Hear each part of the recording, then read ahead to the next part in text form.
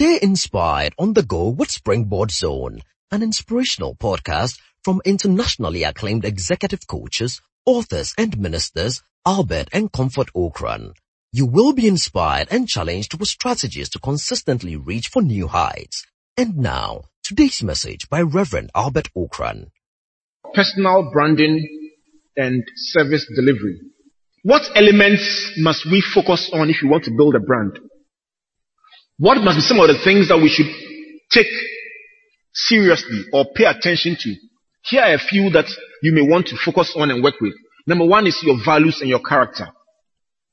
It's always important to start from within. What are your values? What will you do or not do in pursuit of success? The second one is talent and skills. What are your unique talents? Your brand is best built around the areas of your strength. If you are a speaker, a communicator, a writer, you will naturally gravitate towards building a brand in those areas. The third one arising from that one is a personal mission statement, or what others may call a unique selling proposition.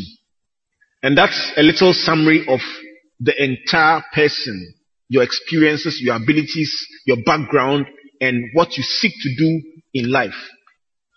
The fourth one is relevant knowledge. Your brand is tied to how knowledgeable you are. If people find you ignorant about the area you want to dominate, they will not take you seriously. Jack Welch of General Electric, or formerly of General Electric, says the quest for knowledge must be boundaryless. That means that you must not only restrict yourself to certain areas. The next one is communication. It is said that it is the one skill that everyone will need for career success, no matter what field you are involved in. You need to be great on communication. Work on it. Start from somewhere. Polish your vocabulary. Spend time getting better and better at writing and speaking. It is something you can't afford to give up on. Don't say, I wish I could be a great writer or a great speaker. No. If you're going to be manager or CEO or minister or any other role in leadership, you need to improve your communication skills. And so that's another area that would enhance your personal brand. Your dress sense and etiquette. No matter how important what you have to say is, if you dress in a particular way, you will not even be allowed in order to be heard. Then there are generic value enhancers. A driver's license? Hey, you say for what? A passport? Organizational skills? Little things that one would take for granted. So what are the benefits of branding? I'm going to share with you 4 benefits of branding. Number 1 is a sense of focus. It is difficult to accomplish great things if you dissipate your energies in different directions randomly. And so, being able to focus your energy on something enables you to get results faster and to accomplish great things in that area. Therefore, being able to identify what you are good at and building a brand in that area gives you a clear sense of focus. It gives you a definition. It gives you an identity. When your name comes out, people are clear what to associate with your name. Interestingly, behavioral scientists have a term called fundamental attribution error.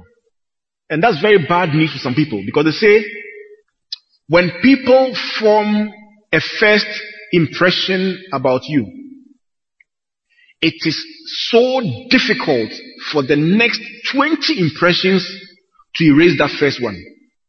It is almost like a battle between the subsequent impressions and that first one. And there is a natural affinity to hold on to what they saw you doing the first time. Now that tells us that there is no time when you can let your head down and say, okay, now the values I hold dear don't matter anymore. Some of the biggest collapses that we have witnessed of people who built great personal brands happened in what you may call a moment of madness, when they let down their guard and refused to hold on to the values that they've held on to for so many years. The painful thing about life is that it takes so much time and effort to build, but it takes very little to destroy.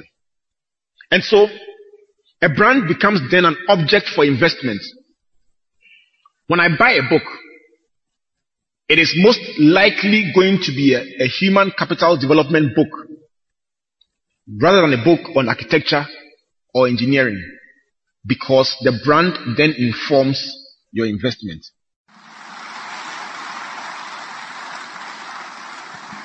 Thank you for listening to Springboard Zone, an inspirational podcast by Albert and Comfort Okran.